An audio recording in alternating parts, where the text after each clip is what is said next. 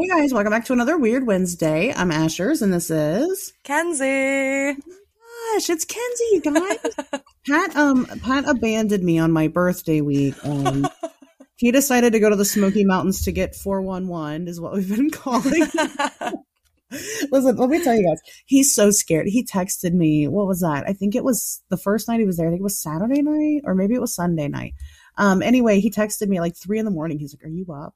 Oh my God. Yeah. He's like, "Dude," he's like, "I'm freaking out." I'm like, "Oh my God, you're fine." He's gonna be so mad that I shared that, but I do the same thing anytime I go out into the woods. I'm like, oops, hope I don't get missing 411. I And know, I'm yeah, like, I never do. right, it never It's always happens. fine. And you're always kind of disappointed. You're like, "Damn it, I thought it was my I time." know. Really. But no, yeah, he's scared. I was telling him, I was like, "Listen, you're fine." I'm like, "They're staying in a cabin," and I'm like, Yeah. these things know to stay away from people like they're not gonna bother you if they don't, And he's just like, I'm gonna get missing for a while. Like, you're gonna Oh be my fine. God. But That's so funny. but in good news, because Pat is on vacation and where he is at and his route home, he will be stopping here on Friday, and me and Pat will be meeting for the first time. So Oh, that's so fun. super exciting. I know you got to meet Sarah finally. I did, yes. Was it as great as you imagined it was going to be? Oh, it was better. Sarah and I have exactly the same personalities. So the two of us in a room together was like the most chaos you can ever imagine. And it was so much fun. I'm excited about it. We had talked about like doing all this work together and doing all these things, and like, realistically, I'm just like, listen, we can record a show like when you're at home. Like Yeah. we can Yeah. let's get drunk instead. Yeah, right? It's like, it's more fun to just like hang out at home and, Right. and just, this person that you talk to every single week for hours on end, and it's like yeah. it'll be fun. It'll be interesting. So you guys will definitely hear about how that goes. We might record a show. I'm not going to make any promises. But as of technically the day that this comes out, it's my birthday to you guys. Yes, happy birthday. No, I'm now officially a MILF, I think. I think I don't know if it works like when you become a parent or once you hit 30. Personally, I think it's as soon as you have a baby. It That could have makes you a been. MILF. It could have been. Or a so DILF, young. I was so depending on are. where you identify. What you are. I don't know. But no, yeah, it's my big dirty 30. It's my champagne birthday also because I'm 30 on the 30th. So Hell yeah. super exciting stuff. I'm not doing anything in particular on my actual birthday. It's gonna be like, well, I guess it is. Again, this time travel thing is weird because I'm recording this today and you guys don't hear it till tomorrow. But it's going to be very gross outside, very rainy and stormy. So I'm probably just going to stay at home and do nothing, which is a treat because I never get to do that. So there we go. It's a great way to spend your birthday. Yes, it'll be amazing. So go wish me a happy birthday, guys, if you haven't already. I'm just kidding. Also, you can find my Cash App and Venmo and PayPal in the description. True. You better send her some birthday money. I need some birthday cash. But anyway, so that's how are you doing, Kinsey? Are you excited to be on the show? I'm so excited. I love your guys' show and I love like being a part of it. So I'm thrilled to be here. We definitely like to we like to have good guests. We feel like that you were a great guest, so Aww, so you got to come guys. Back. I know. No, we like it. I was already telling Pat just adores your guys' show. And he's way excited to have you as the female Pat today. So that's yay, super neat. The female Pat. Female Pat. It's to change my Twitter name to female Pat. He would. Yes. You know what? He would love that. I'm so excited. No, he's so funny.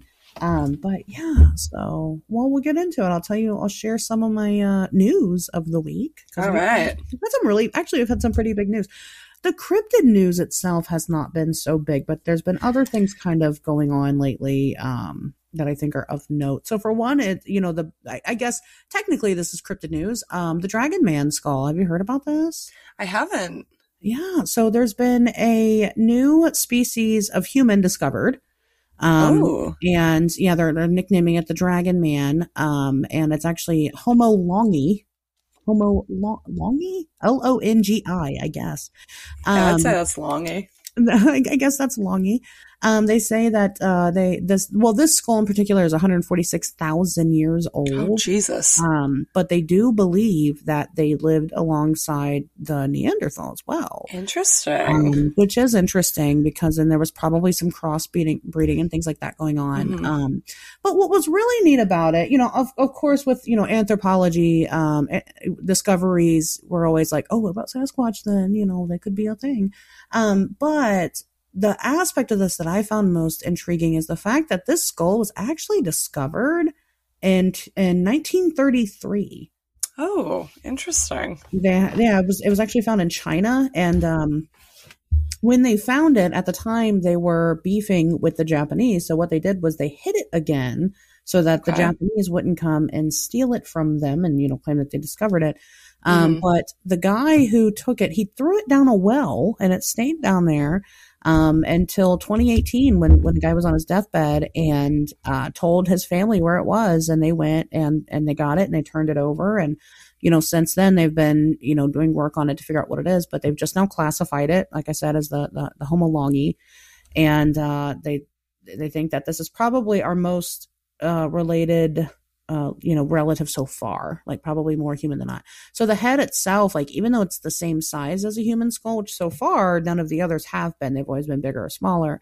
Mm-hmm. It's the same hat size, but there are notable differences, like the orbital sockets are square instead of round. Yeah, they have like different bridges and things. So yeah, super neat. I mean, it's crazy. We're still obviously discovering big things to this day. And, sometimes knowing the history of certain things is big, not for necessarily discovering things in the future, but it's big for lending credibility to the things that we still have yet to discover. So yeah, very true. Very cool there. And then, of course, I know what everybody is most likely here for. The UAP disclosure. Yes. Have you read this? Did you read the 9 pages? I know it was a lot, but I read a summary of it. Basically, I've tried reading the actual disclosures before, and my brain just can't. It can't take it. It's too many words. It's very wordy. It's very boring just to say we don't know shit. Yeah, is basically what it is. That's what it was. I mean, they came out with 9 pages. They said that out of 144 cases that initially they were investigating that were unsolved, 143 of them remain unsolved. So that's crazy. We don't have the exact details yet on the investigation. When they have these just like when you have true crime, right? Mm-hmm. What happens is when you're following a high profile case is that at the end of the trial, they release what they call as the discovery. Mm-hmm. And what a discovery is the complete details of an investigation. And it's typically not things that are open to the public right away because they don't want to compromise the trial. And like that. But it has every bit of information in it. And so I'm waiting right now on the UAP discovery is what we have. I think that'll definitely be more interesting. It will. Just the disclosure. Right. It'll have 144 cases, not cases. So it'll be the big daddy. But either way, it still doesn't answer anybody's questions. And I don't know why anybody thought that questions were going to be answered to begin with. Yeah, I agree. I read it because it was there and I wanted to kind of be in the loop about what was going on. But as I was reading it, I was like, I feel like they're still skirting around that big question of like, do we know that aliens are there? So it's kind of just like, this is basically, to me at least, like what has already been released, just worded differently. Right. Well, yeah. I mean, that's all it is. I mean, it's not like this is the first time we've investigated UFOs before. Mm-hmm. So I don't know why, and they were inconclusive then too. I don't know why this is shocking to anybody or what have you. I mean, and I've said this, before is that, what the veterans fail to realize, because we're all like disappointed, but the main takeaway from this is to put it out there in the mainstream media to get the common folk used to talking about UFOs, because there's still people out there that don't believe that there are UFOs. And the fact of the matter is that there are, we just got to get everybody on the same page. So, that was interesting. I know last week, one of the topics that we talked about was a type of, engineer working in Florida who allegedly said that there's military towers being built off the coast of Florida, and he said that it's supposed to be a UAP tracking facility. Oh. So, and well, that neat. Wasn't going to be the only one, that there were going to be more. Mm-hmm. So, you know, I think that this is just a way for them to, like, they came out with it and let us know that, you know, this is what's going on, because maybe they did want to be a little more public with things that you obviously can't miss, like giant towers and satellites and observatories. Yeah. So, you know, it's just like, hey, all right, we'll take it. So, yeah. You know, but that, I mean, that's pretty much all I have. I mean, you know, as far as really notable things going on throughout the week. Yeah, I feel like it's been a pretty slow week. I feel like the UAP disclosure was like really the big thing. Right. It's been what everybody's been talking about. And yeah. So, you know, it's hard to put much focus elsewhere. You know, and that's just what's going on in the world. I don't know, but usually at this point I'll plug away some of the things that are happening, but because it is my birthday week, I'm doing a very bare bones work schedule. I mean, that's totally fair. Right. I mean, kind of taking the time off, but if you guys are interested, I know that Clubhouse is still happening tomorrow night. Oh, yes. I know Aaron Dees over at Hey Strangeness is running a Giants room. I might make an appearance. Just depends on what I'm doing. But I don't want to promise anything, but you know, that's the usual time, 10:30 p.m. Eastern. So join that. Kenzie, what do you have going on for the week? You got something you want to plug? I don't really have much. Sarah and I have taken a little break, for about a month to kind of, you know, get our lives together. And we'll be back with a new season of Manic Pixie Dream Ghouls starting, I believe the second week in July. Okay. So I don't really have much going on. I've taken this opportunity to kind of just, focus on like my personal life for a little bit. So I've been a little absent in Clubhouse, a little absent on Instagram and stuff, but you know, I'm still out here, still doing my research, still enjoying, the Fortean world. Just kind of in my own little bubble. Well, that's okay. I mean, it gives you time to get ready because we have lots of events coming up. Oh yeah. In the very near future. I'm so excited. Yes. Oh my gosh. Yes. I guess I don't really talk about them much, but I think the first one's like for me is Cryptid Bash. Yes. That'll be my first one as well. Yeah, happening in August 7th in Morgantown, West Virginia. So I think that'll be the first time you and I get to meet. Yeah, I'm really excited. I feel like it's going to be so fun because it's like all of the cryptid community, all the friends that have kind of throughout the pandemic, like gotten close and become friends, getting to finally meet for the first time. It's going to be awesome. It's going to be like a super big love bash. I'm going to hug everybody. I might even kiss everybody. Yeah. Oh, everybody's going to at least a forehead kiss from me. At least. At least, right. I'll see how I feel later in the day, but at least a forehead kiss.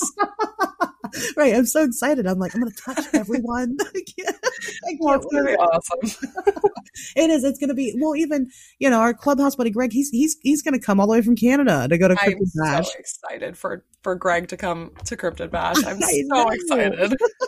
I'm like, wow, it's going to be a big thing. So it's going to be the MVP of the whole event. It's driving all the way from Canada. I know I'm excited. I'm so happy that he's made the commitment to do it. Yeah, me too. And I think he's going to also come to CryptidCon, which is another big one for all of us. Yeah, that'll be amazing too. So that'll be so CryptidCon also, and then I do the Mothman Festival and the Flatwoods Monster Festival, and Sarah and I will actually be at Flatwoods. Oh, really? You're one of the Braxtons? Yeah, we're gonna be vending at Flatwoods. That's so exciting! Yeah, I'll be there. I think we were planning on trying to get to Mothman, but I don't know if it'll work with our schedules. It's hard because they're back-to-back weekends. Exactly. So, you know, it does make that difficult, and that was kind of my thing. Whereas, like, well, Mothman's only like 2 hours from me, but I want to go stay the weekend. Yeah. Because it's Saturday and Sunday, and then, but you know, the Braxy Festival is like 3.5 hours away. It's pretty far. Mm-hmm. But I'm still going, so I'll figure it out. I don't care. I'll sit in the car for 10 hours if that's what you will be. I will be. That's part of it too, is that I have to drive from New Hampshire, and just to get to Maryland to meet up with Sarah, it's about 10 hours. It's a lot of driving. That's so wild. That's right. Mm-hmm. All the way up there in the tiny states. I know. All the way up in good old New England. Well, that's okay. That's super convenient because that's kind of what we're going to be talking about today. Oh, right? Yeah. Aren't you excited? So I'm very excited. We're going to cover it. Last week we did the Bermuda Triangle. I guess June is just Triangle Month. Triangle Month. It's all about those tries. There's so many of them to cover too, so it's perfect. Yes, there really are. This is a topic that I definitely wanted to talk about for a while. It's one that I kind of I hadn't really researched too much. I mean, I knew about it, but hadn't really deep dived into it yet because usually I like to research places that I'm going to be going at, and that's fair. I do it like months ahead. We're going to talk about the Bridgewater Triangle. Woo! So exciting. Now, the Bridgewater Triangle, for people that don't know, is it southeastern or southwestern? I don't know. It's kind of right in the middle. It's more southeastern than it is western, but it's a little bit like central Mass. Because it's a triangle, it hits all of these parts, but it's a little bit of like, I guess like central northern, if that makes sense. Okay. Like central northeastern Massachusetts. Okay. And then like southeastern Massachusetts and like a little more into central Mass. Oh, okay. So it is a little more. And well, that's what I thought looking at it. I was like, well, it looks like it's kind of like right in the middle. Yeah. But it's the Bridgewater Triangle is basically this place where like lots of things go down.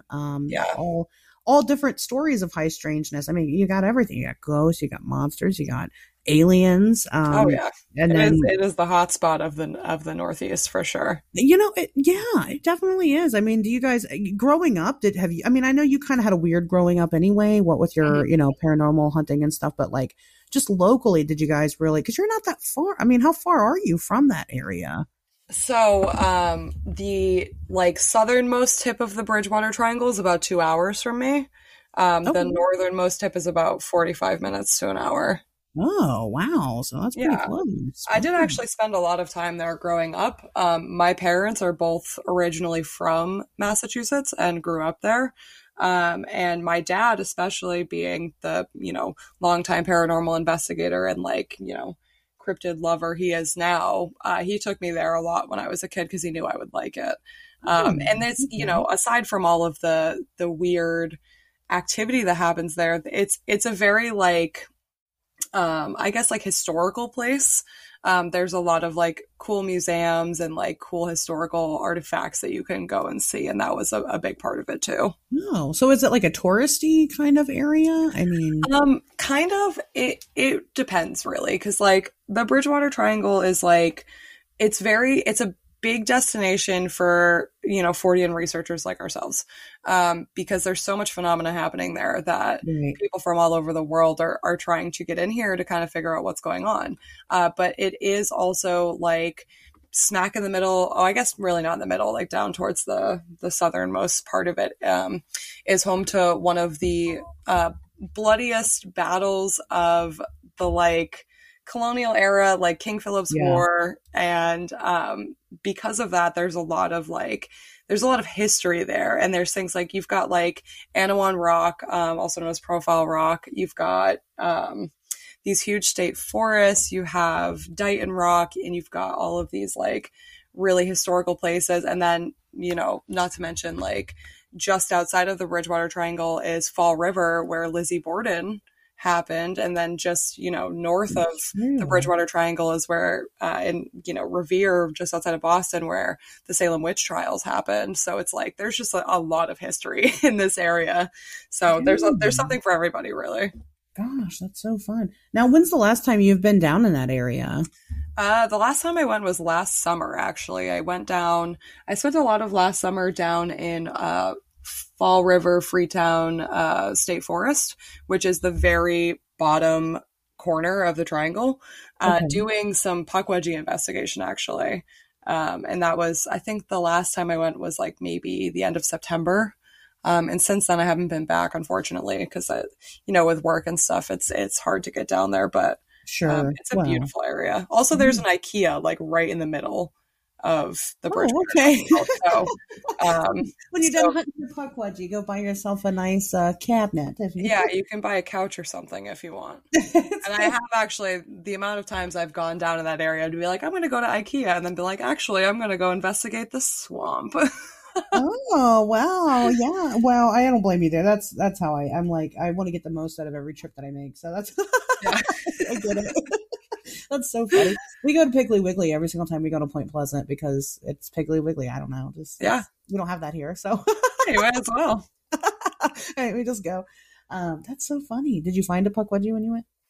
I don't know. I'm not sure. So we had some really interesting experiences, and definitely, being followed by something through this hiking trail that we were doing, and I got some odd photos. Like, we saw a few balls of light and stuff, so can't say for certain that we definitely saw a Pukwudgie, but like a lot of the stuff that we experienced was really consistent with Pukwudgie sightings. Okay, well, that's well. Why don't you go ahead and talk about, because that's kind of one of your big areas is the Pukwudgie. Why don't you go ahead and explain kind of the ties in with that area?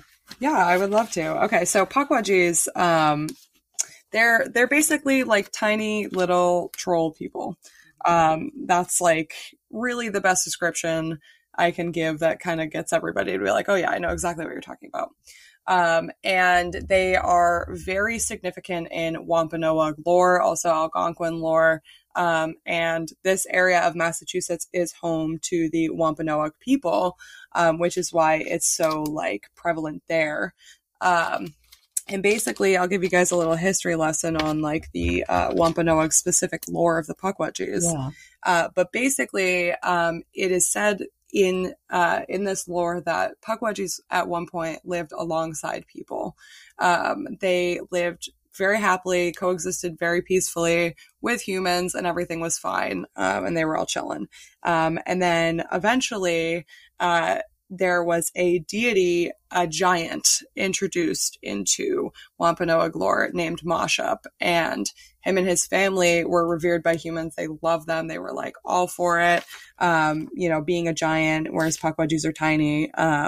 The giant part of that was really helpful to the humans, and the humans started to kind of shift their attention away from coexisting peacefully with the Pukwudgies to focusing more on Moshup and what him and his family could do for the humans, and in turn started to worship Moshup and his family.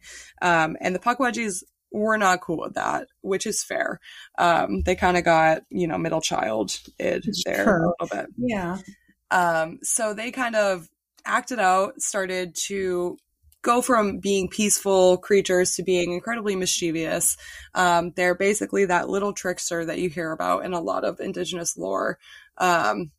So they would start throwing rocks, poison darts, kind of just generally messing with humans, trying to kind of ruin their day a little bit. And eventually Moshup intervened and exiled the Pukwudgies across the country. And what's interesting is in a lot of research that I've done, I found that Pukwudgies, and they're not called Pukwudgies everywhere, just for the record. Each tribe generally has like a different name for them. But in a lot of indigenous lore on the West Coast, Pukwudgies start to pop up in their lore around the same time period that they were exiled from the East Coast by Moshup, which I think is really cool. Yeah. So basically, they get exiled and they make their way back to Massachusetts, and they're furious. So in this lore, they kill Moshup and his family, and basically just wreak havoc on the humans from there on out. Yeah. And the Freetown Fall River State Forest is like a hotbed for Pukwudgie activity, which I think is really interesting because even as recent as 2020, there were active sightings happening like in this state park constantly, to the point where at one point, I think it was in 2016 maybe, the town of East Freetown put up Pukwudgie crossing signs all over town because people were reporting seeing these little creatures so often. Yeah, you can Google them and they'll pull them up. They're cute. Yeah, they're super cute. I honestly was like, the last couple times I went down there, I was, had my eyes out for one of these signs because I wanted to take a picture with one so badly, and they have all been stolen at this point. Oh, I'm so sad about it. Why do people ruin things for other people like that? I know. It makes me so bummed. Right.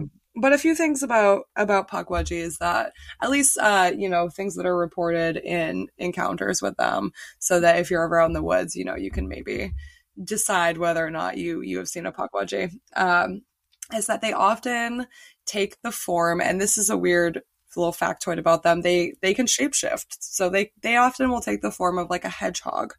And you'll see a hedgehog kind of out of place, like not really in hedgehog territory. Maybe just like bopping down a trail or something. And as you get closer to it, eventually it'll scurry away and disappear, and then a Pukwudgie will be left in its place.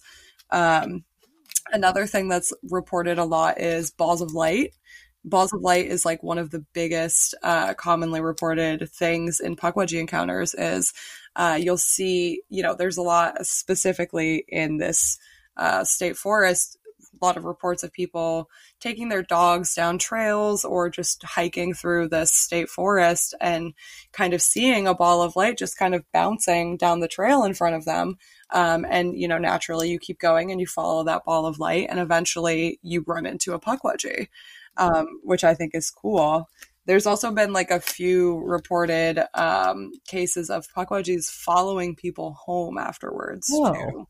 Yeah, that one's crazy. And they do, mischievous stuff like they're knocking on your windows at night and like banging on your door, trying to get your attention, throwing rocks at your house, stuff like that. There was a woman who actually had gone hiking in the state forest in 2020, I believe.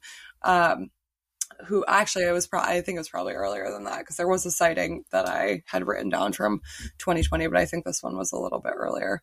Anyway, her name was Joan, and she had reported seeing one of these balls of light while she was out walking her dog one day. And, lo and behold, she gets further down the trail and there's a little troll-like person thing standing on the trail, and it kind of just grumbled at her and then jumped into the bush on the side of the trail. And later, she went home and every single night something was knocking on her window. She would look outside and she'd either see this little troll creature or a ball of light in its place. And it continued on for a few months until she eventually moved, and she moved across county lines. And she thinks that's what kind of stopped the activity from happening is, she moved out of the county and, maybe the Pukwudgie can't follow. But that's what eventually stopped this activity every night is the fact that she moved. So, yeah. Now, do you think that with these balls of light, do you think that, because you're saying that like if you follow the ball of light, you'll come upon a Pukwudgie. Now, is that because they are controlling the ball of light or they are the ball of light? See, I'm not really sure. I have never come across a report of somebody saying that they physically saw the ball of light turn into a Pukwudgie. So I don't really know. I'm not totally sure. It's usually more like they see the ball of light and they follow it and they turn a corner. They go around a bend or something and there's a Pukwudgie where the ball of light should have been. So, go ahead. I was just going to say, I just don't really know. I'm not sure. If I had to guess, I would think maybe that they are the ball of light, but I'm not really sure. I know that in that area, well, in general, there's reports of people, and also in that area, there's reports of people that see Sasquatch carrying these balls of light. Yeah. And so, is it possible they have some type of symbiotic relationship there? And I think that there's definitely potential for that. What's funny is when Sarah and I did an episode on Pukwudgies a little while back, and she was like, so who cuts their hair for them? And I was like, yeah, good question. Who does cut their hair for them? I know. And now maybe that's the key to it. Maybe the Sasquatches are, helping out. They're doing the hair for little Pukwudgie people. Yeah. They're so cute. They are cute. They're assholes, but they're adorable. But even even the stories I hear about them being assholes, I'm just like, oh, that's so adorable. Yeah. Well, it's funny because you hear stories of them throwing rocks at you and stuff and whatever. And I've told my weird happenings behind my house a lot and how we have rocks thrown at our house all the time. And for a while we really thought maybe it could be a Pukwudgie, but in the original lore of, Wampanoag Pukwudgies specifically, they were known mostly to throw poison darts at people. Oh, So I'm yeah. like, I'm glad you guys have stopped doing that. Right. For whatever reason, you've changed your mind. Yeah, I'm glad that that's died off a little. They also were known for a brief period of time to push people off of cliffs. Oh, Because that wow. area has a lot of big boulders and big rocks that you can climb on. Things like Profile Rock, which has now Yeah. collapsed, unfortunately, but you used to be able to climb up on Profile Rock. And, you know, one of the things that is reported with Profile Rock a lot is like people being pushed. And it kind of all ties in together a little. Well, speaking of being 411, right? Well, Yeah, so right. what other reports that they say is that possibly like these people that go missing, they're taken Mm-hmm. by the Pukwudgies and they I don't know what they do with them, but Yeah. but they take them. And so Yeah. I think in that regard, I think it's more likely that it's probably not Pukwudgies taking people, and except for in the event of like maybe children, um, that's I guess a possibility. But Pukwudgies are tiny; they're yeah, at most, and this is like quills included, like maybe 4 feet tall. right. So Yes, they're I would very be small. surprised if they were just like picking people up and being like, "Let's go." Yeah, right. I mean, how would you? I mean, they'd have to knock them out somehow. But like, if Yeah, they took a child, then they could like train the child to like yeah, be on their side, and then they'd have like just like, kind of like in the Lion King when they took on a lion and the lion was on their side, and yeah. they were like, "Oh, look, we got a buddy now that's a killing machine," you know. So Yeah, there that's we go. It's would the be same good. thing, just with Pukwudgies. And then the kid grows up and he never gets a haircut either. So then he becomes really Yeah. hairy and he's actually Bigfoot. Wow. Doesn't that Damn, make there we sense? go. We don't even need to research Bridgewater Triangle anymore. We figured it out. That's what it is. Yeah, that's obviously what it is. It's Oh like, my God, that's so funny. but no, there's, the Pukwudgies are so interesting. So Hmm. so do you think that then, because I've had somebody report that they've seen one in Arizona. Hmm. So I mean, and you mentioned that they're not called Pukwudgie throughout the different tribes, which you know, and Yeah. usually that's the case with different creatures that we have, with these indigenous, the indigenous histories. So, I mean, do you think that it's possible that they are in everywhere, or do you think that they're probably more localized to certain areas? I mean, they are pretty tiny, so I can't imagine them being able to travel too far. I think it's definitely possible that they are everywhere. I think it's one of those things, especially like them being so prevalent in so much indigenous lore. I definitely think it's possible that they exist all over the place. Yeah. I think like they've become like really like regionally like significant here, and might not be as regionally significant in other places, which is maybe why they're not talked about as much, and why when you hear the word Pukwudgie, you think Massachusetts. But I definitely think it's possible, and I had the opportunity to sit down and talk with somebody who lives on a reservation up in Maine. And, she told me some stories about potential Pukwudgie sightings that they've had on the reservation.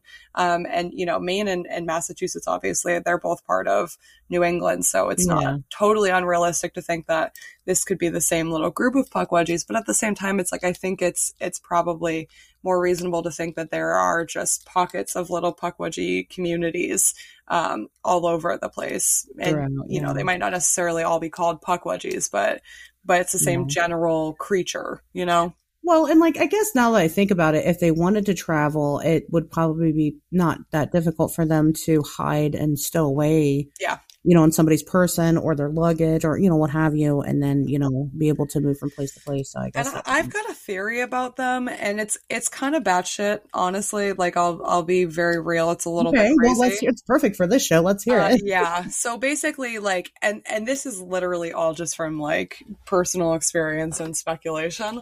But so I have this theory that Pukwudgies have the ability to kind of like become invisible. Right? Like not totally invisible, but in the way chameleons can a little bit, they can kind of blend into their surroundings. Okay. And I'll tell you why I think that, because my last investigation into Pukwudgies that I did last year, the last one that I did in like September, we're taking pictures the whole time. I have my GoPro on me the whole time. We filmed the whole thing. We were there for probably like 3 or 4 hours just walking through the woods. And something was definitely following us. My ex-boyfriend was with me, and he, I don't really like the woods. I get real paranoid when I'm in the woods in general. So I was leading the way. He was, taking up the tail end, trying to kind of ease my nerves a little bit. And he kept stopping, and he would turn around and like see something, like a defined figure definitely walking behind us. And at one point he took the GoPro from me, and he's filming, and he's got it strapped behind him. And we're hearing something definitely like running up the trail behind us. And like, we're definitely hearing something following us. But on my GoPro and on my camera, in all these pictures that we took and all this footage that I shot, there is what looks like a blurred spot in the shape of a little person.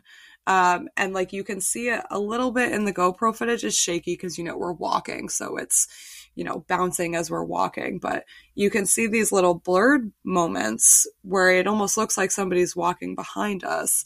And I have a photo on my laptop. It's like, I reached a point where it was very hot, and I was like, I don't want to take pictures anymore. So I stopped.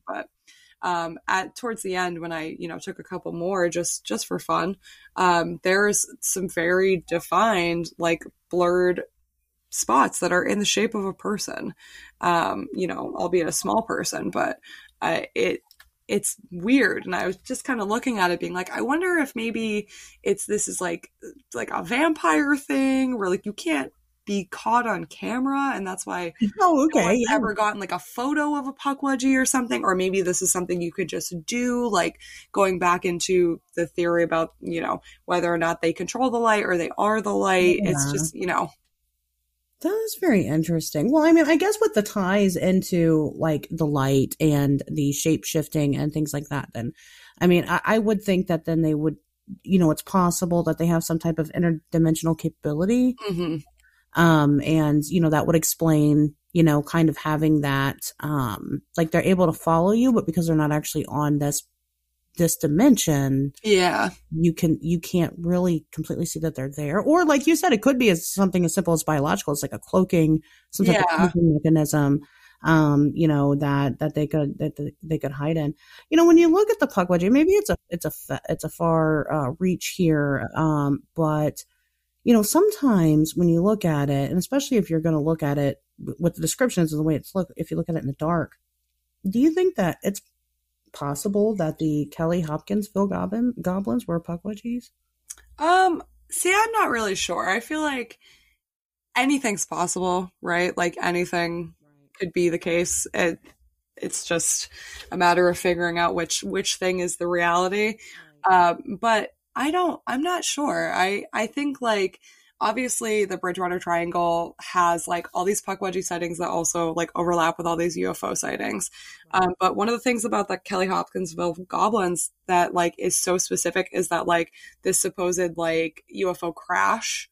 That's true. And then, like these weird, the metallic-y skin and like all these other like little details that I think like, if we wanted to like really, really, really like boil it down, like it is possible that they could be the same thing, but I don't think it's super likely. No, like it's probably, yeah, that's true. That's a good point. I guess because they're small, I just assume that maybe. I feel like at this point we could just say every small thing is the same thing, but every small thing is the same thing. They're all Pukwudgie. But wow, they're very interesting little creatures. It's surprising to me how many people don't know about the Pukwudgie, and I'm like, I don't, but maybe it's just because I'm weird, so I just expect everybody to know all the weird things that I do, and then I don't know. For me, it's common knowledge, but then like for regular people, they're like, what? Pukwudgie? Yeah. Is that like a type of dog? I'm like, no. My dad is the same. Like, he does not really fully understand what a Pukwudgie is, and we'll go out and do, a paranormal investigation somewhere, and he'll hear something creak in the woods, and he'll go, "Oh, it's a Pukwudgie."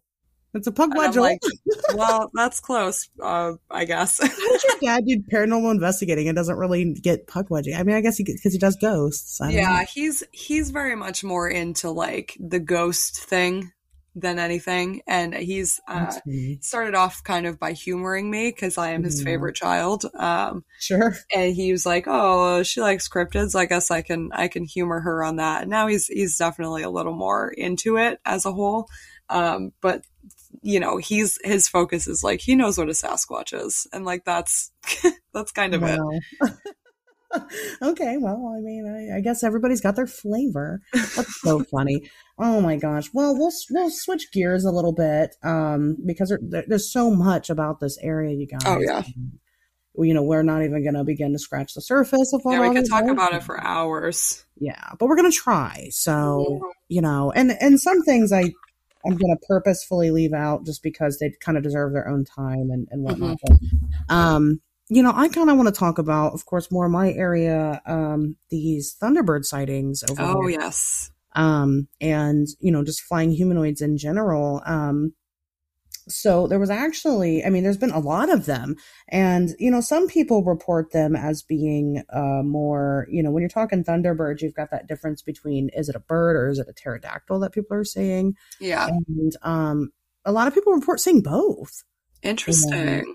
it is really, yeah, it's really interesting to me that, that's kind of, usually when you're talking about one like localized area, you don't get both. Yeah. You'll get either an area where it is strictly giant birds, or you get an area where it's pterodactyl, it's pterodactyl, and it's like, wow. But I think one of the more, one of the more prominent ones was there was actually a police officer in 1980 who reported seeing he reported seeing a pterodactyl, and everybody else just kind of ran with it and called it a thunderbird. Because they're like, oh, big wings, that's what it Yeah. is. But no, he was a police sergeant, and whatever it was, he says that it was 6 foot tall, and it was massive. It was horrifying, and then people just kind of ran with it. Now, and the native lore there, oh my gosh, I didn't get my tribal names together. I'm usually so much better at that. The tribes there talk about the Thunderbird a lot. Mhm. It's definitely got its roots there. But I don't think that it was ever in that area. In most areas, they say it's the Thunderbird because it brings storms on, right? Yeah. So it's the thunder is the flap of their wings. But and different tribes, sometimes it's not. It's obvious that they're not talking about a godlike creature. They're talking more of like an animal that they Mhm. have some type of relationship with. And in that area, that's kind of more of what the lore is. And then as you kind of move along and you kind of get more into like the Midwest, then it kind of changes to the rain kind of situation. Yeah. But I don't know. I mean, I definitely found that interesting. I haven't found any particular Mothman like sightings, and that Yeah, that's the one thing it doesn't have, I think. It doesn't yet. Well, I mean, I haven't, like I said, I haven't dug too deeply in it. I haven't gotten any personal encounters of that nature over there. But so far, there have not been any. But there have also been plenty of UFO activity. Oh yeah. So speaking of, these police officers, again, another prominent, credible source there was in 1994. Another police officer claimed to see a UFO, and then tons of others. I mean, Oh lights yeah. in the area seem to be kind of like a big deal. So it's lights in the sky, it's lights in the forest, which is weird because if this is some type of portal type of area, I could see lights being a prominent source, or at least the entrance and exit of whatever it is that might be coming out of this Yeah. the whole thing. And that's just, one of the many theories about the area is that, why do people think that there's more instances of high strangeness happening there? I mean, I've read up a lot about that, just especially like being so close to it and spending so much time there. And it seems like the general consensus is that the land is alive there.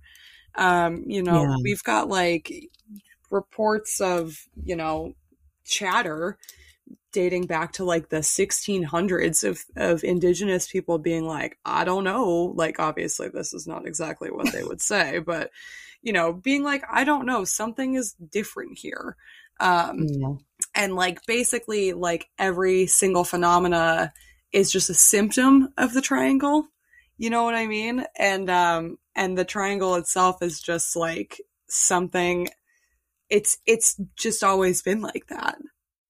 Yeah. Well, yeah, and that's I was trying to look up the name. It looks like it's the Wampanoag people. Wampanoag, yeah. The Wampanoag, is that how you say it? Yeah, they're Yes. really they're the dominant area, and a lot of people believe that kind of the same situation that you get in these other high strange places. They have that same tale that during times of war, the land was cursed. Mm-hmm. Whenever one of their chiefs was killed or whatever on the land, and they would curse it, and that was kind of a popular kind of like the thing to do when you were dying back in colonial times, I guess, because it's not the only area. I mean, what is it? The land between the lakes is also kind of is one of those areas. Mm-hmm. Point Pleasant is one of those areas. I mean, you've got these areas that have basically the same history, right? And then, not just the same history, but like this weird generational curse that's put on it. And then the continuance of all these instances of high strangeness. Mm-hmm. Kind of going back a little bit more into, you were talking about Profile Rock. I didn't know that it collapsed. I didn't know it wasn't there anymore. Yeah, unfortunately, the last time I went down that way last year, I had wanted to stop there because I hadn't had a chance to yet that year. Yeah. And it was closed off completely. You couldn't even go down the trail to it because it crumbled, unfortunately. Which is sad because it was such a historical spot. It's basically where King Philip's War ended, at the capture of Anawan, the chief of the Pecosset people. So it's like, it was such a big spot. There was a lot of activity there, mostly ghost activity, but a lot of people reported being pushed and stuff, which again could be ghost activity, that could be pukwudgies. But yeah, I mean, it did collapse. It's very sad. Wait, was that recent? When did that happen? I think it was in 2020. It might have been 2019, but it was pretty recent. And it was deemed like the area was deemed too unsafe for people to even hike down because the rock is just crumbling now. So, well, that is really interesting. I mean, I'm gonna look and see when that was, because I'm wondering if it was I'm guessing it was probably pre-pandemic. Because the thing about Profile Rock that people don't know is that it's a natural. Mm-hmm. It was a natural formation, and it looked like a face, and not even just like kind of like a face. Like you would think somebody carved this thing. Yeah, and it was attributed to be the profile of Anawan, the chief of the Pecosset people. Right, that's what they had thought that it was. Yeah, yeah, it's like it's kind of common name is Anawan Rock for that reason. And I think a lot of people think that that's why that area is, so full of weird. Activity. Right. Yeah. Is those people. So, like I said, I just wonder. Now I'm going to have to look it up and see when it collapsed. Because that's... what's interesting, though, is that, like, obviously, like, that's a big thing. People being like, oh, this is indigenous land. Like, they definitely cursed it before, all this tragedy struck and stuff. But the Wampanoag people actually, like, considered Hockomock Swamp, which is a good majority of the Bridgewater Triangle, to be a almost cursed place before any of this tragedy struck. Hockomock actually means place where spirits dwell in Algonquin.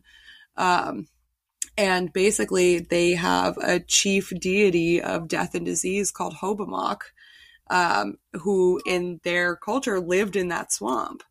And that's why it's called Hockomock Swamp.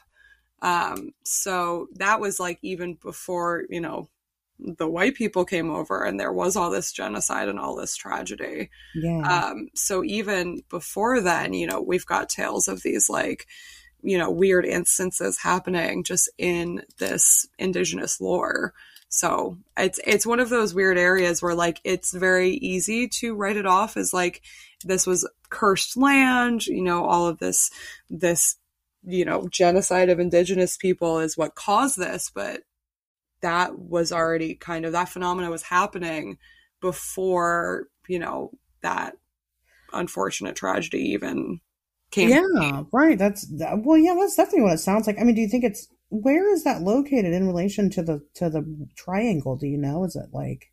What do you mean? Which thing? The swamp, is it located? So it's like the more northern part, but it stretches for like most of the triangle. Like most of the towns that are in the Bridgewater Triangle touch the swamp.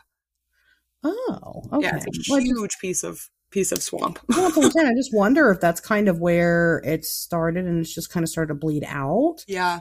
I think about that a lot, actually, because Hockomock Swamp is kind of like the center point of all of the phenomena. So I definitely think that there's maybe it started there and kind of grew. Yeah. Yeah. Well, right. And then now it's just kind of going, and that's what's, because there's no real lines so much that define the triangle. I mean, roughly it's like, oh, this is kind of the area. It was the Bridgewater Triangle was a term that was coined by Loren Coleman, which I don't know. Kinsey, do you know who that is? I'm not sure. Yeah, he pays my bills. I know, right? I don't know if you know that guy or not. I don't know if you've heard of him. That's my boss. Most people here probably have heard of him. Yep. But I would hope if you don't, you need more help than just my show. But, but he coined that term, and it kind of made people, I don't know, seem really uneasy. Not uneasy. It's just skeptics were like, well, why do things happen outside of the triangle? Because it's not that like this is the only place that things happen at. It's just that in this area there's a high volume of all. It's more concentrated there. Right. It's just a cluster of high strangeness. And, I wonder if he would ever, cause I don't know, he's got the museum and stuff now. Obviously, I don't think he's doing too much research like that. Yeah. But I wonder if, since he coined it, I think it was back in like the 80s or so. It was the 70s. It was the 70s. Wow. Yeah. That's a long time ago. Well, since then, I mean, what if we kind of redid it and went through and saw if that area grew at all? I personally definitely think that it did, especially like, and not even necessarily that it grew, but that it was maybe outside of those borders to begin with. But because that one section is like, it's so concentrated there and there's like so much phenomena happening there that it was easy to just say, okay, this spot. Because if you look at like a map of Massachusetts, just outside, like I mentioned earlier, just outside of the very bottom of the triangle is Fall River, where one of the most notorious like true crime cases has ever existed. You've got the Lizzie Borden case. And that area, Fall River, was like full of high strangeness. Like the Lizzie Borden case was not the only like bizarre thing to ever happen there. And then you go north and you've got, like I said earlier, Revere, with the Salem witch trials, and all of that. But then you go further north and you've got Bennington, Vermont. I don't know if you are familiar with the Bennington Triangle. I'm not super familiar with it, but I know that it's, kind of been, pulled into the mix with the Bridgewater Triangle a little bit because Vermont and Massachusetts touch each other. So it's kind of been just kind of noted as like the next triangle to go to is the Bennington Triangle. And it's another like super concentrated area of high strangeness. But I think that in general, like it probably was just easiest to say, okay, these towns and, the towns in the middle are experiencing it the most. And that's why we're going to label this area this. While there is still a lot of phenomena happening outside of that.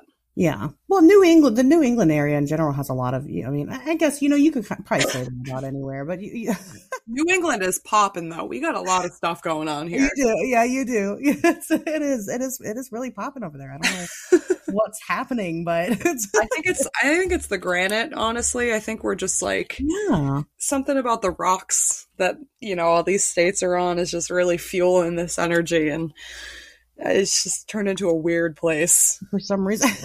If you like weird, it's the place to be, guys. Oh, for sure. It is funny. It's just kind of it's just in general, it's one of those hot spots. I mean, I would be interested in kind of seeing if, like, I would like to take a map and map out different areas, but I would like to take not just the one map. I would like to map it and then take another one. I would like to do it like by decade. Yeah. And maybe start like, even like recent times, starting like 1950. And then like you map high strangeness instances in the 50s, and then you map 50s and 60s, and then you map Yeah, and kind of just see where it overlaps. Right. And see it kind of, at the rate of how these things are growing. Yeah.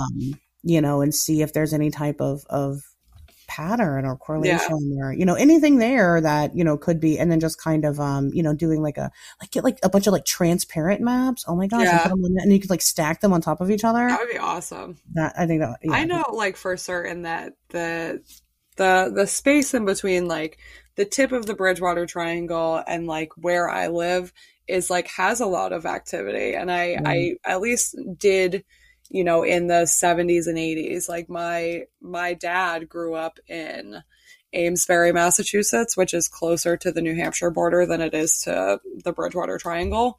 But, there was a lot of UFO activity when he was a kid, and obviously he wasn't a kid in the 80s, but in that time period, there was a lot of UFO stuff, and they lived in a more densely populated area, so there wasn't as much like cryptid phenomena, but the UFO stuff and like the ghost stuff specifically, like that was all like really prominent there. And I feel like some of it, like the Bridgewater Triangle being like that label of like this is where this is happening, does, I feel like, kind of keep people from reporting some of the stuff that happens outside of it.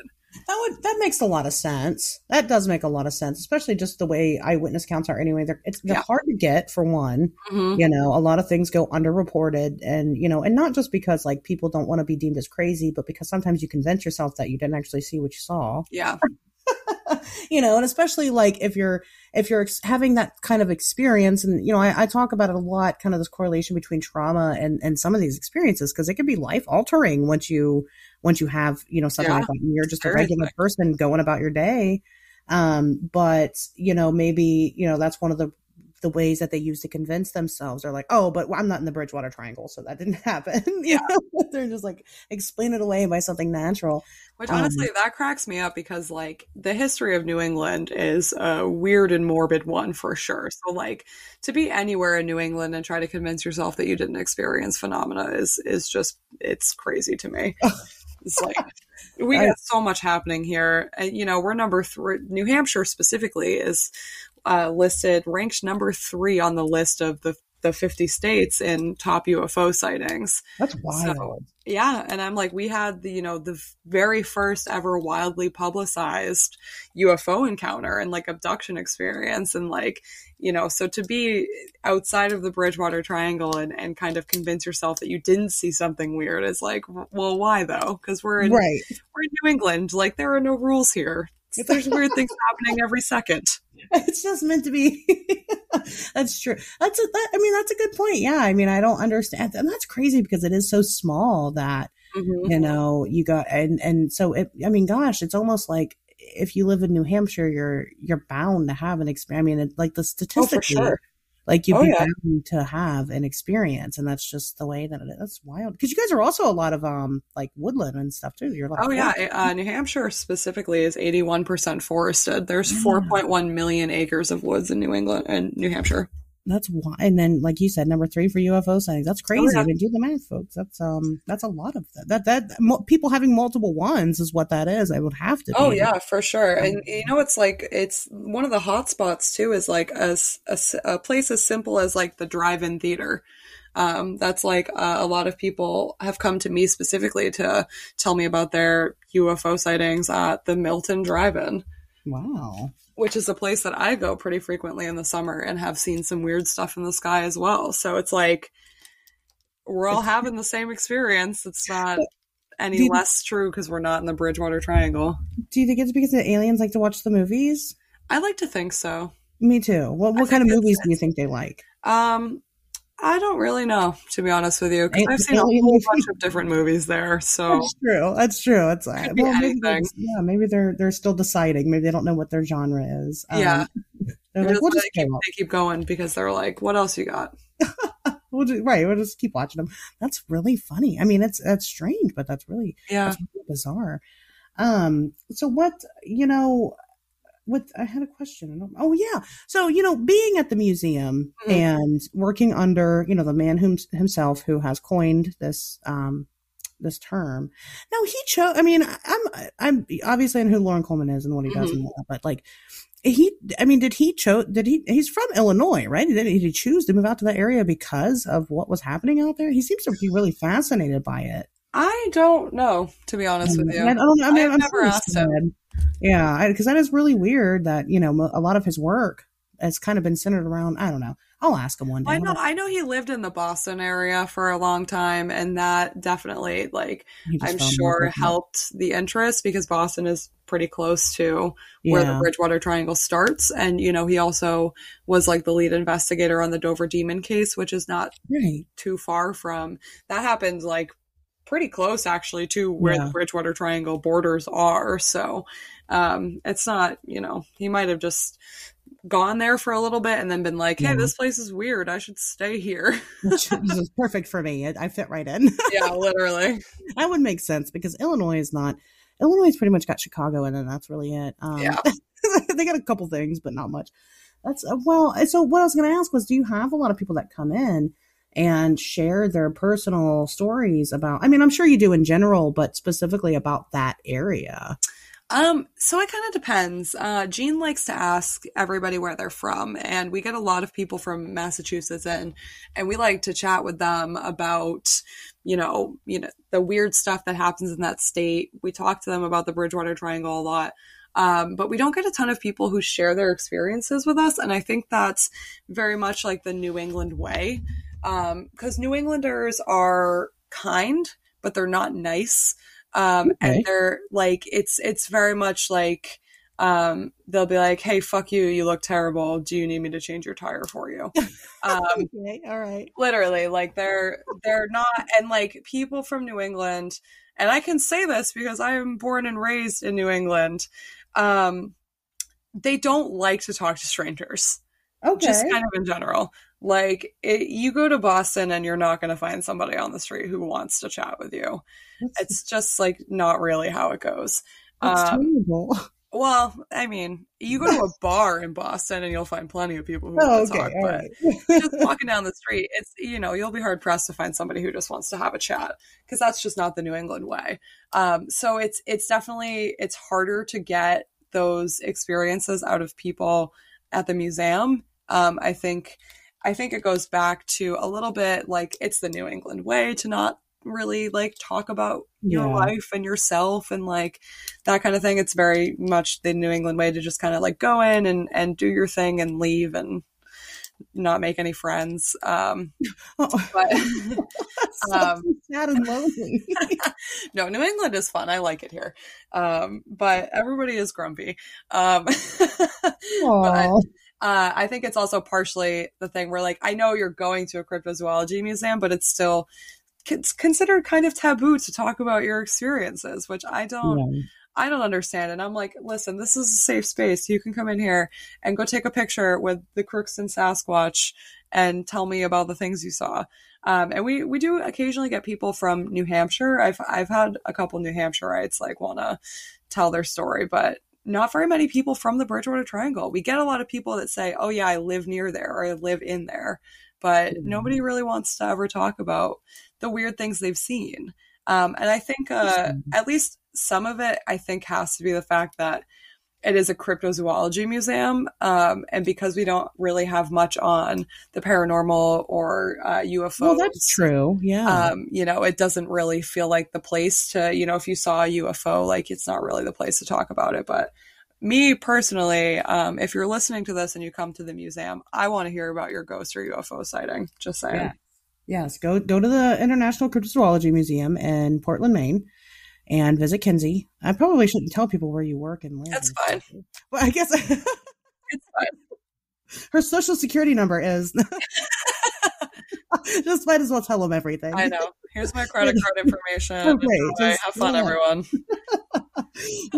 But no, yes, if you have stories and you find yourself out there, definitely, tell them. It sounds like, well, Yeah. you guys obviously are all, people that are interested in the matter. Yeah. So I don't think that, you're ever like, oh God, this person's going to tell me their story, No, I love to hear people's stories. Like I get people who message me on Instagram just to be like, hey, I saw this weird thing. And I'm like, hell yeah. That's my favorite part of the job. Me. Yeah, I love it. I'm like, oh, good. When people feel like they can come to me and tell me, I'm like, oh gosh, I made it. I really did make it. Yeah, it's a very satisfying feeling, and it's also just like, hell yeah, like that's a sick encounter. Thanks for telling me. You're right. I love hearing it. I'm like, whatever it is, I'll listen to you talk about it. And some people they'll start to talk about it, and they're like, well, it's really not that. Pat talks about it with this alien encounter. He always says it's not really that big of a deal. We did an episode recently where we revisited it and talked about it again, and he's always just like. And he was on the Clubhouse thing. He did the Cryptids from Outer Space with us. And I was like, hey, do you want to talk about your encounter? And he's like, well, why? It's not like that big of a deal. I'm like, Pat, not everybody sees aliens. Like, what are you talking like in their home? Like, even like, what are you talking about? That's a huge deal. And I feel like it's important to talk about it no matter how small you think it is, because every encounter, even those little details that you don't think are important, add to the bigger picture. And it's just going to help us eventually kind of figure out a little bit more of what's going on. Right. Well, that's what I say. Like, you have no idea if your encounter might house something that is the missing piece of the puzzle to somebody else's, right? Yeah. I mean, you don't know, which one is going to be significant and which one isn't. So I would much rather have all of them, which is why I take, paranormal encounters, as well as, the UFOs, and because I'm in it for trying to further the science. And I think that unless we have the entire story, we never will. And that's the thing too. And you and I have talked about this, but there is definitely overlap in all of these things, in the paranormal, in ufology, in cryptozoology. There is some amount of overlap in all of them. So like a story that you think might just be about ghosts could potentially be about something else. And, it applies to all of it. So it's like, I would like to hear it regardless of if you think it's like relevant to what is happening or where we are or whatever. Like, I want to hear it no matter what. Let's go. Definitely. Yeah, I'm all about it. And, and I understand some people will have their little niche group because it's overwhelming. It's a lot of information. Yeah. And so, I'm not going to fault other investigators if they only want to focus on one area or what have you. But personally, I just want to do all of it for forever until I die. So yeah, me too. I'm very much the same way. Right. I'm just interested in, if it's weird, I'm there. That's my thing. Like, I love that. So that's my kink, guys. That's what it is. But yeah, I always think that's weird. I mean, that's crazy. I'm sure you guys do get I'm sure you get a lot of different stories, but I don't know. I just figured you'd at least hear like, I don't know, 3 a day. I mean, I would hope. I wish. I would think. I'll start bugging people about it. Like, hey, so they're like looking at one of the cast or whatever, and you're like, hey, have you seen that before in real life? It's like, oh, you live in Rehoboth? You ever gotten abducted in the swamp? Yeah. Well, and you know what? Y'all ever seen a poltergeist down there or what? Right. You know anything about that? Or, going down there, when you if you bring up the crazier instances, they'll feel more comfortable because they're like, well, my story's not that crazy. If she believes in that, then let me tell her. I'd ask everybody coming to the door. So you got any stories you want to share with us before you go check it out? Yeah, we get a lot of people who just like Google fun things to do in Portland and are like, oh, that looks neat. And then they come in and we're like, oh, yeah, you're going to learn about Sasquatches. And they're like, okay. Really? They don't, they're not excited? We do. Yeah, we get some people sometimes that aren't, thrilled about cryptozoology as a thing. But, mostly like you Google fun things to do in Portland and the museum is one of the first thing that comes up. So a lot of people on vacation who maybe don't necessarily like have an interest in cryptozoology, but think it seems interesting will come in and some people leave and they're like, well, that's not for me. But some people come in and they're like, wait, that was sick. I should dive into this. And I'm like, yeah, hell yeah. Love that. And even if like people don't like it, I'm like, well, you know what? At least you maybe had a good time for a little bit. I can't wait to go. I'm so excited. I want to go so bad. Yeah, you're going to love it. Maybe next year I'll plan the trip. I need to do it. Yeah. I mean, I've been talking about it only for, since it opened. So I want to go. Gosh, that's so funny. Yeah, I don't know. Do you ever get like crazy like Christians that come in and they're like, this is an abomination of God? I have never encountered a person like that. Okay, that's good. Mostly like the people that don't enjoy it are definitely like skeptics. We get a fair amount of people who like are actively skeptical of cryptozoology and come in anyway and know they're not going to have a good time, but try anyway. Okay. And that's usually, I mean, I'm like, I appreciate that you tried. It's kind of confusing to me though, because I'm like, you didn't believe in this in the first place. I don't really know that this will change your mind, but the biggest the biggest problem that we have is like teenagers with TikTok accounts. Oh, that's usually the worst. Trying to get the credit. Yeah, well, I hate kids in general, so I shouldn't say that. But whatever. We had a kid come in who I actually had to kick out recently, and a friend of mine sent me the TikTok that he made while he was in the museum the other day. What? Okay, what's going on? Yeah. So this kid came in, and we have the big Sasquatch that everybody knows and loves. A lot of people come in very excited to take photos with him. His name is Crookston. You've definitely seen him on Instagram. Oh, yeah. And he is old and fragile and tipsy. And he is set back in the wall with a rope in front of it so that nobody can like touch him, because we don't want him to fall over. We don't want him to break. We don't want him to hurt anybody or anything. So he's set back and you just kind of pose in front of him and you can take your photo that way. And this kid had climbed over the rope, had just moved the sign, climbed on top of all of the super old stuff that is on display on his feet, climbed the Bigfoot and grabbed its head and almost broke it. Wow. So I had to run up the stairs in my skirt and platform Doc Martens sandals, literally run up the stairs to be like, hey, you need to leave. And I guess later he had posted a TikTok of him, the person he was with, like filming him, like filming the sign that says like, don't cross the rope and don't touch the Bigfoot. And then being like, hee hee hee, and then like him climbing it. And I was like, damn, I didn't even get a cameo in this. I was like, y'all stop filming like the second I ran up the stairs.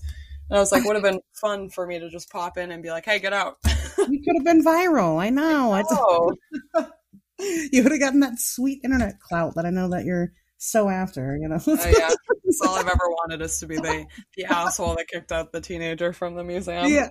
It was funny though, because my friend sent me this TikTok and I was like, oh my God. He was like, oh my God, this kid's like disrespecting Bigfoot. And I was like, I kicked that kid out of the museum. And he was like, oh my God, like that's so funny. And I went and like watched the TikTok on this kid's page, and all the comments were like, yeah, you should not have done that. Like, have you ever been to a museum? Like, you should not do that. I'm glad everybody was like, no. Honestly, I was like, have you literally ever been to a museum before? Like, you're not supposed to touch the displays. Well, listen, that's what happens when you try to disrespect Bigfoot. It just, they will come for you. Like, the internet says no. It's just a bunch of Bigfoot on the other side. Like, wow. Pissed. They're like, wow, fuck that guy. Fuck that guy. That's so funny. That's a hilarious thought. I bet that's what it is. I'm gonna find this TikTok now and be like, I'm a Sasquatch. I'll just send it to you. And send it to me, and I'll get on there as a Sasquatch. Yeah, just make a TikTok account as a Sasquatch.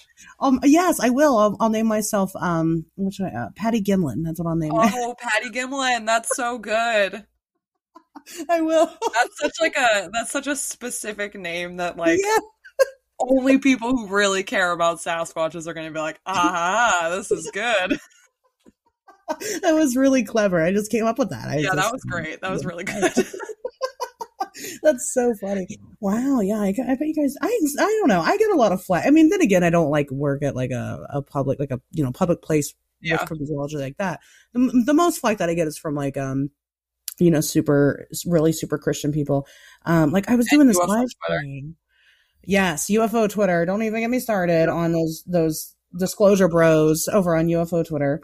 But I was doing this live stream. I've been doing this new show, and we did a live stream Friday night, and we were talking about different things. Now, the person I'm co-hosting with had a dog man encounter, so I thought that it would be a fun idea to do a live stream where people could ask their questions live about his dog man encounter. But of course, it being live, it kind of starts to go off the rails a little bit. Oh, yeah. We all know how I am, and I'm just generally inappropriate.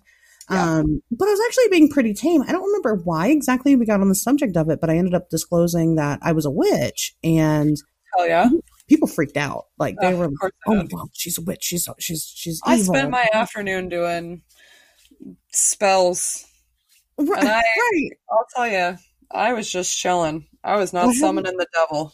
Right, I know, and I'm like, no, listen, guys, witches are, and I understand it can be shocking to some people, especially from different cultures. I try to approach these topics with some sort of sensitivity because I get it, right? So I'm like, listen, if you guys have questions, I'll answer your questions about it. But also, it's like Google is free, right? Google is free and accessible to everyone. Like, if you want to learn, you will, and that's kind of on you. But it wasn't just that. It was then I went on to talk about I'm making. Actually, with Pat, my second documentary that I'm making is about DMT, and it's about the machine elves that people claim to see and talk to and engage with. And so, yeah, it is. So we're actually going to do, and we've talked about it on the show before, but we're actually going to do DMT. Hell yeah. And, try to make contact with these machine elves. Now, but it's not just that. It's not just doing DMT. I want to do it. Like, I would like to raise the funds to also get an MRI done while it's happening. Right. Because wouldn't it be really cool if I go and I talk to the machine elves and then they notice different parts of the brain working together in a different way? Yeah. Where we could have these experiences without doing DMT to do it. And that would be sick. People started freaking out. They're like, oh, she wants to talk about witchcraft and drugs. And I'm like, oh my God. I'm like, I didn't tell you guys to sacrifice babies and go shoot heroin. Like, that's not. Yeah. It's like, I'm just I'm just living my life. Like, right. You don't have to partake. Right. You don't have to be here. Like, this is free. You're not paying me any money to be on this YouTube stream right now. Like, you don't, and it's just, it's so bizarre. Some people, and, I try to not think about it too much. But, in the moment, especially when you're live and you have to kind of, which I guess, I'm gearing myself to start doing, public talks and stuff at different places. So this has kind of been really good practice because even though I'm not in front of a physical audience, I've been in front of an audience, and that's normal. But I guess I don't know how I would handle if it was happening in person. Like, I can tell you how I would handle it, and I'm certain about this. What would you do? I'd be really fucking rude. I probably would too. I'd be like, hey, can you shut the fuck up? Right. I've been thinking about this because Sarah and I do our live streams, and every once in a while we get someone who hops on just to be an asshole for no reason. And I generally ignore them, but I'm like, do this to my face and see what happens. Because I'm going to be a monster to you if you interrupt me to be rude to me. Like, I'm not a violent person at all, but I would probably hit them. Yeah. I feel like that'd be pretty, at that point, I was like, well, yeah. I'd bring my my Doc Marten sandals and knock their ass out with them. There we go. Yeah, they're beefy. They will do the job. That's the point. That's why we have big shoes, guys. It's their weapons. Yes. That's the secret. But yeah, I just, I probably wouldn't. And I kind of got a little bit mean, but the one person, and it was after the fact, they decided to comment on it and they started talking about how they felt bad for my child. And I'm just like, how can you go and how do you sleep at night? Going and just attacking random people in that kind of personal way, I don't understand people who drag people's families and stuff into it too. Right. Your problem is with me and myself. Right. If you don't like my views and my things, you don't have to be here. I don't know. That's what I told him. I was like, oh, you know what? My child is none of your business. Oh, well, she was saying that she was like, well, she would probably do better if she listened to other podcasts, then she wouldn't sound so moronic. And I was like, well, for one, my podcast does really well. Yeah. For two, my child is none of your business. And for three, you can unsub now. Bye. You don't have to listen to it. That's literally fine. You don't have to. Right. Nobody's forcing you to be here. And I don't have a gun to your head. You do not have to be here. It's just so bizarre to me, and I kind of went through this bout, which everybody, saw on Twitter, where I was being bullied and mean to and things, because I had made a GoFundMe account. And, which is also another thing, because it's like, people don't have to donate, right? It's a donation. You're allowed to spend your money however you want. I wasn't forcing anybody to give me money at all. But, just in general, I had met Kenzie because of this Clubhouse community. Mm-hmm. And let me tell you, it has been the nicest fucking thing ever. Ever. It's such a breath of fresh air to finally have a space where you don't have to worry about these assholes and just everybody tearing your opinions down and things like that. And so that was kind of just the point of it. I think that everybody should be nice to each other. Because, as much as I can hold my own, as feisty as I am, and some people claim that they're afraid of me, which I don't know why. I get that a lot too. Honestly, it's the powerful women thing. It is. Yep. It's we're powerful women, and they're like, oh, I don't know what to do here. Makes us scary. And we're scary. We're intimidating. I know. And I'm like, it's not my fault that you are weak. I'm like, well, that's fine. Stay scared and stay the hell away from me. Like, I don't need you.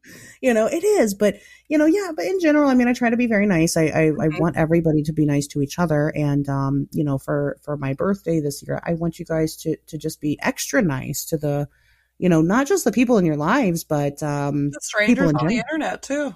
Everybody, strangers on the internet, people on the street. Like, I know here in Ohio, we don't have masks anymore. Smile at people sometimes, or just, acknowledge their existence. Let me tell you, you have no idea what that person's going through, and you just simply nodding at them could change their entire world. At minimum, it could change the trajectory for that day that they had, and so I think that, I don't know why I decided to get on a soapbox. I guess because I can, because it's my show and I can. And it's my birthday, and I can do whatever I want. Right. And I decided to talk about, love and light and kindness. So that makes a lot of sense. But yeah, I just think that it's, it's very important for us to remember that, everybody's an individual. It doesn't matter if they're on a screen or they're in person, or if you know them or what have you. I mean, at the minimum, kindness costs absolutely nothing. So yeah. It's also incredibly easy to just not say anything. Yes. It takes less effort to scroll by something you don't like than it does to go out of your way to write something nasty just for the hell of it. Yeah. It's inherently just easier to ignore it.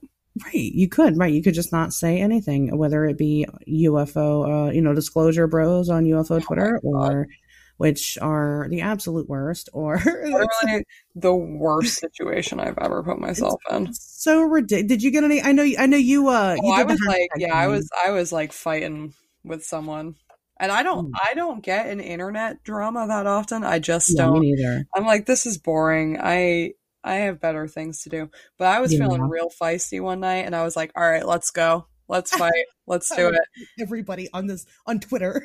Yeah, literally. I was literally about to tweet, like, who wants to fight? Let's fucking go. Me in the Bridgewater Triangle. I'll be there. But every person that did try and fight with me ended up deleting all of their tweets. Yeah. And I was like, huh. So who won? It was me. Yes, you won. Yeah, you did. Like, take that. I think that's amazing. Well, sometimes it can be very gratifying when you do, but it's crazy because it's like those people that you're fighting with, the reason why you're fighting with them is because they were assholes in the first place. Like, so. Yeah. One of the people that I ended up getting in an argument with made the incredibly bold statement that nobody on UFO Twitter is sexist. Right. And I was like, are you sure about that? Yeah. Want to try again, maybe? That's the problem I was having. The guy was like, well, the only reason why this whole selfie thing is happening is because of one guy, like the sexism doesn't, I'm like, you're not going to tell a woman in the field that it doesn't exist. Don't try and tell me that that's not real. Yeah. Like, absolutely. I'm not here for it. I'm not listening. Right. Don't do that. I mean, I'm experiencing it every day. I don't need you to tell me it's not real. Exactly. Well, I had that happen on Clubhouse the other day. It was the first time I had anything, and it wasn't our people's fault. But we had kind of jumped into a random room. We'd all kind of jumped, and I'm not going to name exactly who was there. But there was like this random Sasquatch talk happening by somebody else. And like, I was in there, and the guy, like, every time he would ask a question, even though like I had already spoken, I already said who I was. You can read my profile and see who I am. when he would ask a question, he would ask the two other people that's, within our group, the question, but he wouldn't address me and ask me anything. And that's weird. It was so weird. He thanked them profusely for coming on the panel, even though I was there longer than they were. The reason why they came in was because I was in there, and I got nothing. And I was like, did that just happen because I'm a hot lady on the on the internet? Is that what? I feel like I can confidently say, yeah, probably. Probably, right? But like, I feel you, because that happens to me all the time, and I'm like, listen, I contributed just as much as everybody else. Like, right? Like, I know my, I know my things. It's like we shouldn't have to prove that we know our stuff. Like, that's literally. I don't know if you've ever noticed this, but I have kind of made it a point to make like a petty stand, and every single time I speak on some of these platforms, I just say bullshit. Yeah, because I'm just like, I don't have to prove to you that I am smart. That's a real, yeah. And you can go and listen to my own podcast and like listen to like me on my own, like sharing my knowledge with the world. But I'm like, when I come in and like, I'm the only woman in a room full of dudes, I'm like, I'm not going to sit here and try to prove to you that I know what I'm talking about and that I'm smart, because the second I walked in, you made a rash assumption that I'm stupid. Right. I'm pretty. So I'm just like, great, I'll just live up to it and I'll save my energy and spew some bullshit and then I'll leave. And the information is free, you guys. Like, you can even listen to Kinsey's shows, both of them, for free. Like, it costs you nothing. And, but speaking of which, do you want to plug what, I guess we never said, do you want to plug your shows again? I would love to. So I have a solo show. It's called the Crypto Chats Podcast. It is a take on just North American obscure cryptids specifically. It's a bi-weekly show that I do just by myself. And then I also have a show with the wonderful Sarah Cooper, who is the curator of the American Snallygaster Museum.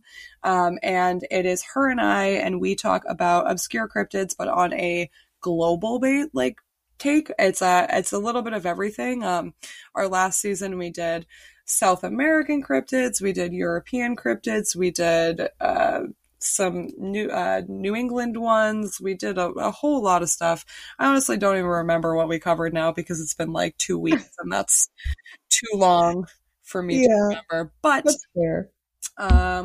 But yeah, we have a new season coming out soon. We'll be diving into some brand new weird cryptids and folklore and all that good stuff. And you can find me on Instagram at Cryptid Baddie. That's CRYPTID BADDIE. I had to think about that. It's okay. But, feel free to follow me and shoot me all your weird stories because I would love to read them.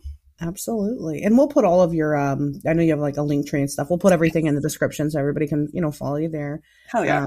If they haven't already, from the show. Because we just had you on like a month ago, so it wasn't that. Yeah, I know. No, but that's totally fine. I love Pat, but I like talking to my women too. So I know. I feel like Pat's wonderful. Pat's amazing, but I definitely think I just bring a different perspective. Sure. Yeah. No. Totally. Pat would describe your show as two hot ladies drink White Claws and talk about weird stuff. And yeah, that's, I feel like, a pretty accurate description of me and Sarah's show. Yeah. Me and Sarah getting drunk and yelling about various men in the field we want to fight. Yeah, no, that's okay. It's fine. Sarah's got like a shit list of dudes in the cryptozoology field that she's going to throw hands at. And yes, I love that. Constantly messing up my own words and saying weird phrases that don't make any sense. Well, see, that's what I'm saying, guys. If you like on Wednesdays we talk weird, you'll love their stuff because it's very much in the same. It's not. It's fun. It's a lot of fun, and you guys will like it. So you should check it out. Any closing statements on the Bridgewater Triangle before we Well, we just barely scratched the surface with the Bridgewater Triangle, so if you liked this, I fully recommend just diving right into it because there is so much we didn't even talk about. We didn't really talk about ghosts or any. Ghosts. Like even the UFO sightings. Like there was like one specific UFO sighting in like 1979 that was like now considered relatively famous, and that we didn't even touch upon. So there's like, there's Sasquatch sightings, there's poltergeist activity, there's all these like crazy UFO flaps. Like there's so much. And I definitely think if you are interested, you should throw yourself into it, go down the rabbit hole and check it out. Yeah, absolutely. And then again, if you're ever in Portland, Maine, go visit the International Cryptozoology Museum. Yeah, come see me at work. She'll be there, and she'll kick you out for climbing on Sasquatch. So that's it'll happen. She'll be there. All right, guys. Well, with that being said, Pat will be back next week, and I will obviously be here. So we'll see you guys next Wednesday.